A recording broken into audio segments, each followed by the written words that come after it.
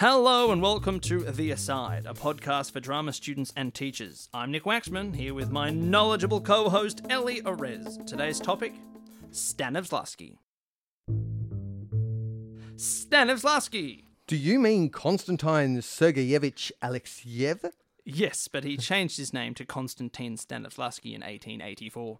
Probably the most famous practitioner in theatre history. Other than Brecht? Yes. In 10 minutes? Let's do it!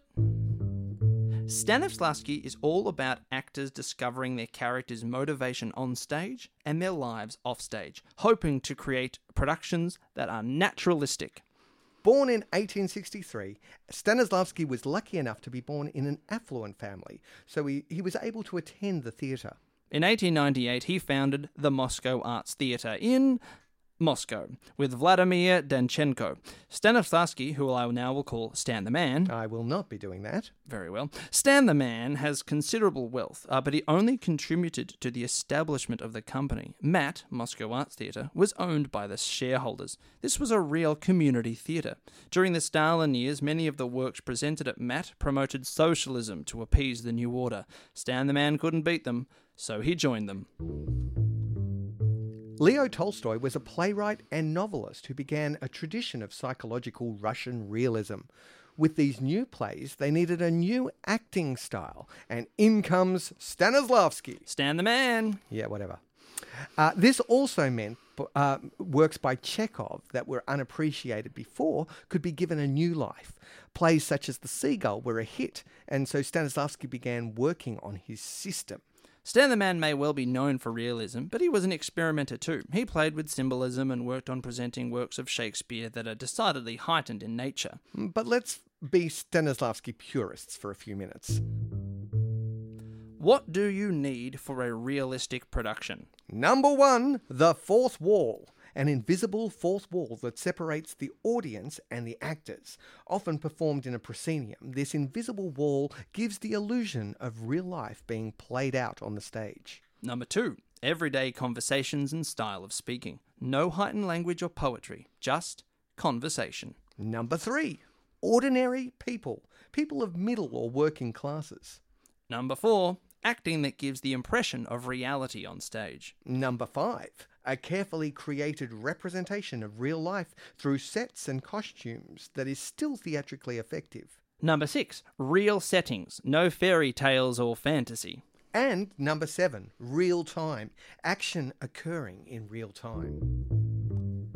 The system is a term used to describe Stan the Man's work. Stanislavski wanted to nurture his actors into delivering good performances. The system focuses mainly on helping an actor recall the emotions needed for a role. Here is some important terminology. Emotional memory. Emotional memory is when the actor uses a real experience where they felt a similar emotion to the characters they are playing.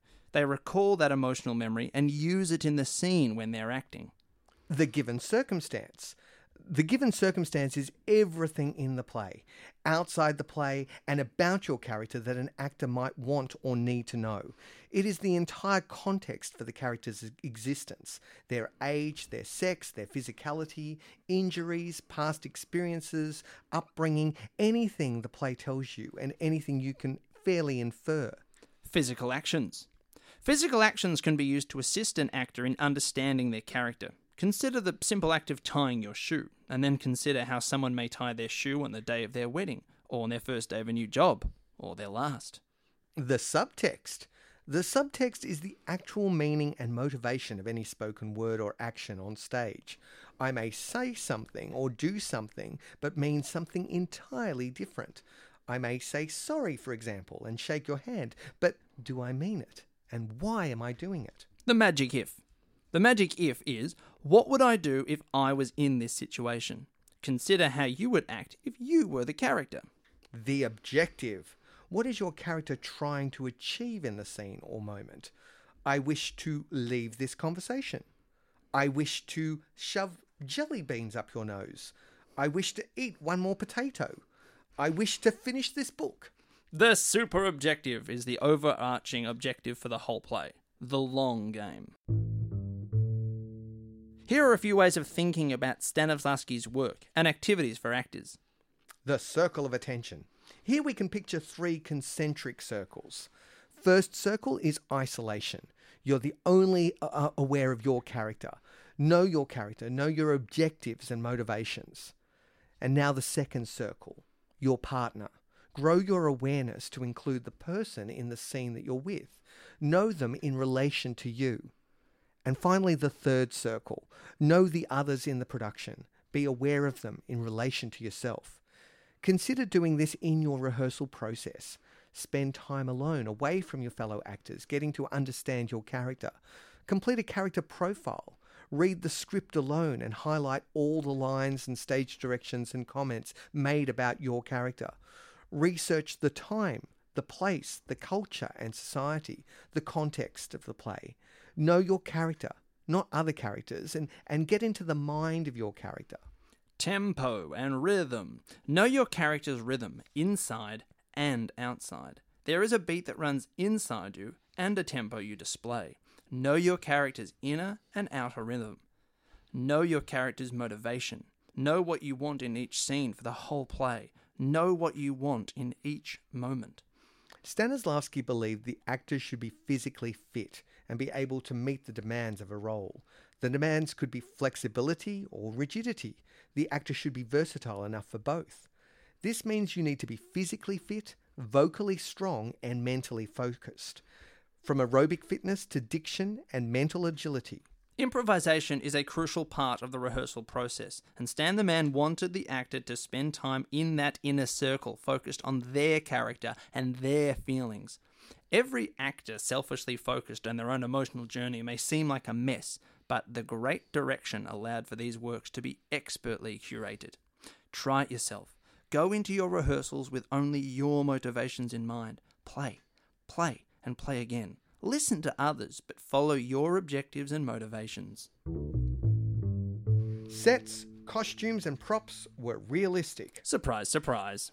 Stanislavski saw the theatre as a mirror to reflect society, to get the audience to relate to the characters and use the power of theatre to change people's minds. It was a psychological experience. Brecht, another theatre practitioner, felt the opposite. He saw the theatre as a hammer that you could use to shape society. Stanislavski wanted the audience to feel and be absorbed in the action. And it may seem odd to read now, but plays by Chekhov and even Ibsen were contemporary for the time. If you are to present these plays, they'll obviously seem quite dated, with language that is not conversational or ordinary, perhaps the opposite. But if you use Stanislavski's techniques with modern plays, you will see their power. Stanislavski's system had been adapted by American actors into something called method acting, or the method. This is not officially Stanislavski's technique, but a mutated version. It should not be confused with the system we have discussed today. For more information on Stanislavski and his system, read An Actor Prepares. You love An Actor Prepares, Ellie. I certainly do. You might even have a pretty awesome memory. What's your favourite bit? Yes. Well, I'm not remembering the names correctly because it's been probably about 30 years since I read the book. But there is one chapter in which the great director is asking his students to perform a scene. And he calls up 2 students, Sonia and Masha, to play out this scene where Sonia is from an affluent family and she's allowed to attend this very prestigious acting school, and she's just found out that her parents have been bankrupted and she can no longer afford to go to the school, and he asks Sonia to play this scene out with Masha, and Masha is to play the very, very concerned friend who is bringing her this very expensive brooch so that she can sell the brooch and pay for her future studies at the school.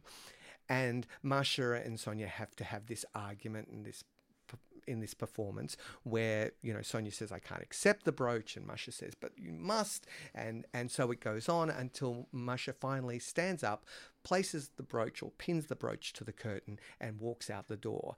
And Sonia rushes to the door and screams, please come back, take the brooch.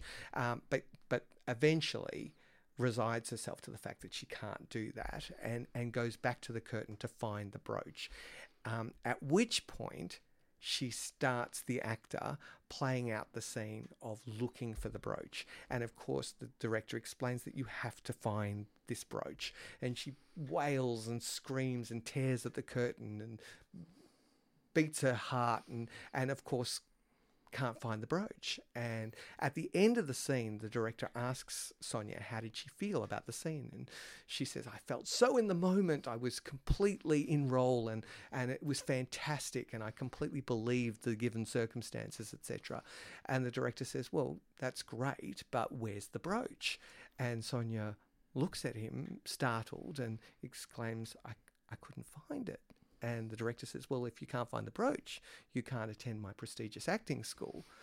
And so she stops and goes back to the curtain and very carefully starts to move through the fabric and unfold it and meticulously search for this brooch.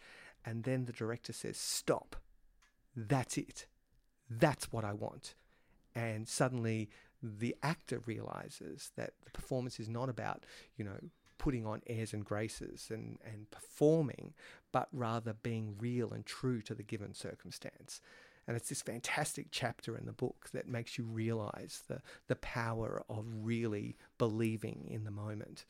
And just acting. Yeah. Just knowing the situation and going for it. You have another exercise that you do with your students. I do. Sounds particularly cruel. I really, but fun. I think it is really fun. You get 4 chairs, and you can get the actors to sit on the chairs, the students watching if you want to, just so they can have that intimate relationship to the scene. But it's really simple, and it's almost a game. You have a museum or a fake museum that is spaced out by these 4 chairs, and you have 2 characters, the guard and the thief. And in it, you place an object, a watch. Could be a marble, could be anything. The guard has to protect the marble, and the thief has to steal the marble. But then you tell everyone, well, actually, unfortunately, all the lights have gone out in the museum. It's pitch black, and you now have to find it, assuming it's dark. So you don't actually turn the lights out at all. The actors just pretend it's dark, and then you watch the action for a moment, and then you comment. And then you produce blindfolds, and you actually blind the students, making them feel like it is pitch black. Can't you just poke them in the eye? Or you could, of course, poke them in the eye, which we do not recommend. No, don't do that. Don't do that. And then you play the scene out identically. You move the object so they don't know where it is, and they have to find it and protect it or steal it. And then you see what the actors truly look like when they can't see. And then you have a reflection on that. Then you go again, take the blindfolds off, and then they can have that experience of actually feeling like it's dark. And it's pretty powerful. Very similar to your story. Yeah. But it's great. Stan the man. Love him. Well, I think that's all we have time for on the aside. Thanks to Aaron Searle for providing the music and Eltham College for letting us record here. There are, in fact, a range of episodes in the bank, so feel free to listen to one that grabs your attention. Do not hesitate to email us at asidepodcast@outlook.com. Send us a question and we can answer it in a future episode. Thanks for listening.